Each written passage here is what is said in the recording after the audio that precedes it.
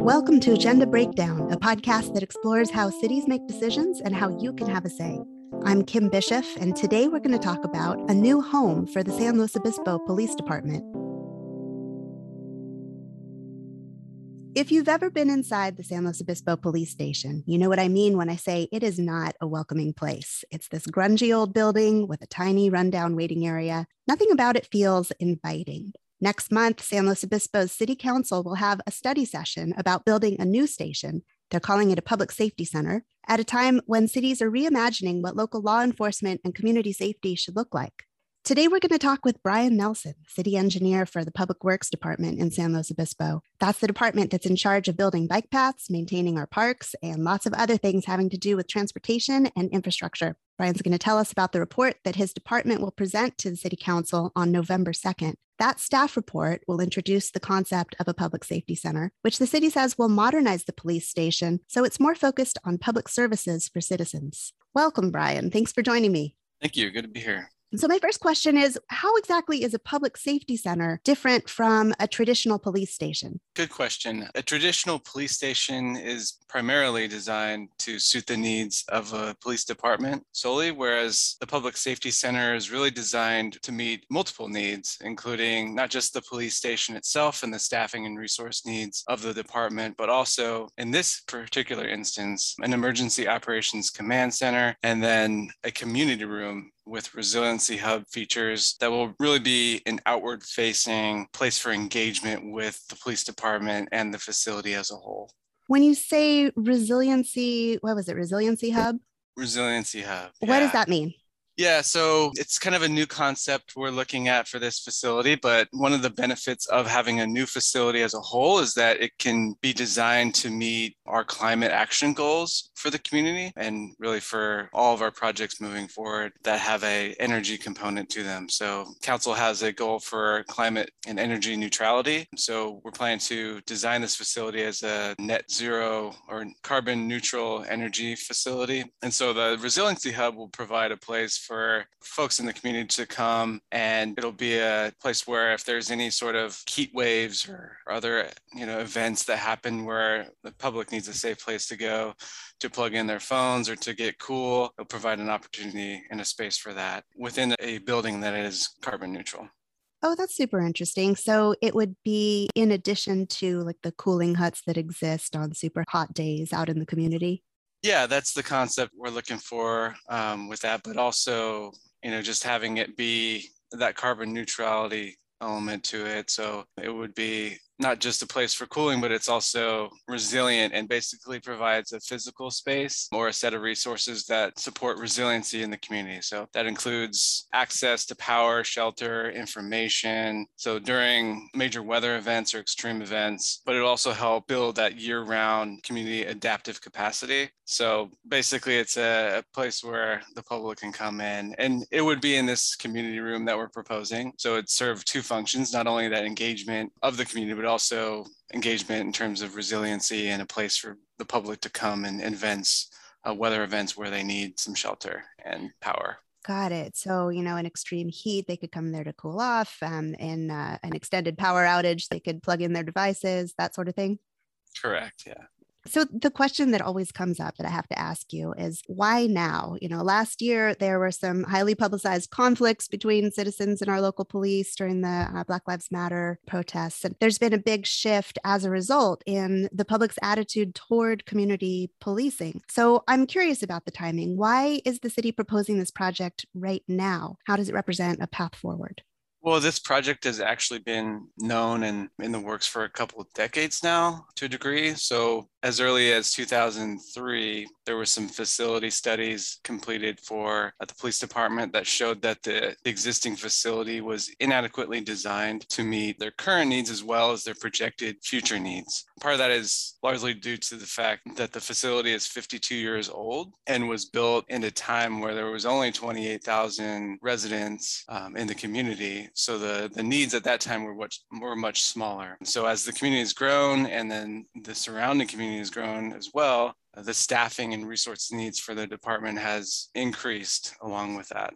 So as early as 2017, we'd actually begun efforts to assess a relocation or a replacement of the facility to suit the future needs of the department, looking, 30, 50 years out. Got it. So it really just is something that's been in the works for a long time. It's clear that the building isn't meeting needs. The timing was just coincidental. It was, and the other element too, that's a large factor here, is that the existing facility doesn't meet seismic design requirements for an essential services facility. So in a large seismic event, there's a potential that the facility could become non-operational. And for an emergency facility that provides the services of the police department that the community relies on, you really need a functioning facility to withstand those sorts of events so that those services could be provided. You've been listening to Agenda Breakdown. I'm Kim Bischoff. My guest today is Brian Nelson, city engineer with the city of San Luis Obispo. All right. So I know that the city does do a lot of community outreach before bringing something like this to city council. I'm curious, what kind of outreach happened? What issues did community members bring up, and how have they been incorporated into the proposal? Yeah, I think, what we heard over the last 18 months or so was that there's a general sort of distrust for law enforcement. At least that's what I heard personally. There was a lot of conversations happening with council and public feedback to council during that time period where, they conveyed that law enforcement wasn't really suiting needs of members of the community that felt marginalized. So, it really allowed us to pause, and we had already sort of paused on this project when the pandemic occurred as we sort of trying to reassess workload and, budgetary priorities at that time. But in addition to that, with the feedback we were getting, it allowed us to reassess our goals for the facility and the programming and layout we were hoping to achieve. And so we incorporated the feedback we were hearing by implementing the community room feature of the facility. So the community room, as we have it proposed, is 2,800 square feet. So it's a large space, provides ample opportunities for multiple and different groups to utilize, including police explorers, the PAC, which is the Police and Community Action Together team, school resource officers, neighborhood outreach, those sorts of things. Previously there wasn't really an emphasis placed on that. And so the benefit of all the feedback we received is we were able to really take the time to see how that could be incorporated into the facility. I see. So that space would be used for opportunities to strengthen relationships with community groups. Correct. And along those lines, it's not a dedicated space for like police staffing. It's really a dedicated space for those uses. So we're thinking of it separately from the police department element of the facility. Its design is for that community outreach. Got it. Okay. Well, here's some easier questions for you. What's the anticipated cost for this project? So right now it's very preliminary. We're in like a 20% design level. So we have conceptual layouts, we have conceptual square footage estimates, a exterior that's purely conceptual. So we're a long ways off. I want to emphasize that. With that, currently our estimate for the facility's construction cost is $52 million. And that cost will change as we get closer and are able to refine those design estimates and lock down a timeframe for construction. Right now, our construction year is 2025. So we're several years out. And right now, with this report that's going to council and the study session, we're looking for feedback on what these concepts are right now, because we have plenty of time to modify that with public and council feedback on what the goals are for the facility. And if we've proposed what facility is that people really want to see, or if there's some modification to what we propose, we have time to modify that. The next step is to enter the entitlements phase. So that means we'll be bringing, based on the council's feedback with this study session, we'll be modifying our approach if needed, but we'll be bringing that over the next year or so to the Architectural Review Commission, Planning Commission, and then ultimately the project will return to council for approval for construction. And again, this is over the next year for entitlements and through 2024 for the building design. There will be a point in time there where the design will need to be locked in so that we can really finalize the project and get it to construction. But there's a long lead time, and that's Sure. one of the items that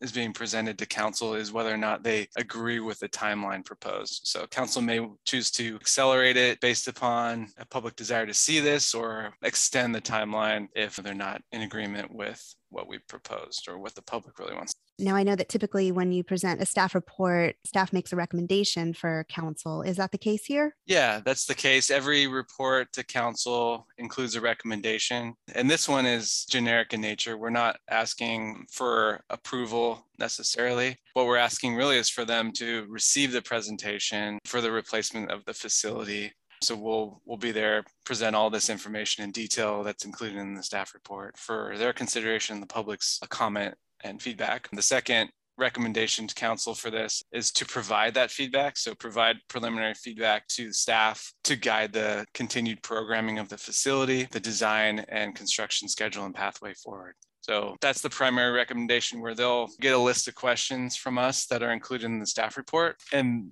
their answers to their question could have us go back to the drawing board and amend some of the programming or design elements, or reassess the timeline. So it seems like this is a really good opportunity to get in on this process early, where there's still a lot of room for manipulation of the plan. Is that right? Yeah, this is very early on in the process, and it's the ideal time to really provide that feedback. We've got a lot of good information and detail in the staff report for listeners and the public to see and read through. That's what's going to council. That's what council is reading. That's the best information we have and the proposals we have for the project. With that report, there's also a number of attachments that go into detail on what the facility deficiencies are, what the space needs are by various departments within the police department or divisions within the police department. So the detail is there, the analysis has been done, and the report really summarizes all of those elements and puts them in one place for, hopefully, for easy consumption. Well, that brings me to the most important part of the show, the part where we tell our listeners how to make their voice heard, how to weigh in, the action item. So what would you say is one specific step our listeners should take if they want to inform themselves or weigh in? Yeah, if they want to weigh in, they can go to the city's website and submit a comment to council on the agenda item in advance of the meeting. So all of those emails are received and filed for review, and council can review those and take that into consideration prior to the meeting. They can also leave voicemails. And then during the meeting, they have an opportunity to comment on the specific item. So after the staff presents it, the council and the public will have opportunity to ask those questions and provide that feedback. Thank you so much, Brian. I really appreciate you being here. Listeners, you can find a link to the staff report and that action item in our show notes as soon as that staff report becomes available. You'll also be able to find it on the city's website on the City Council agenda. This episode was produced by Francisco Martinez with original music by Wes Bishop. I'm Kim Bishop. We'll see you next time on Agenda Breakdown.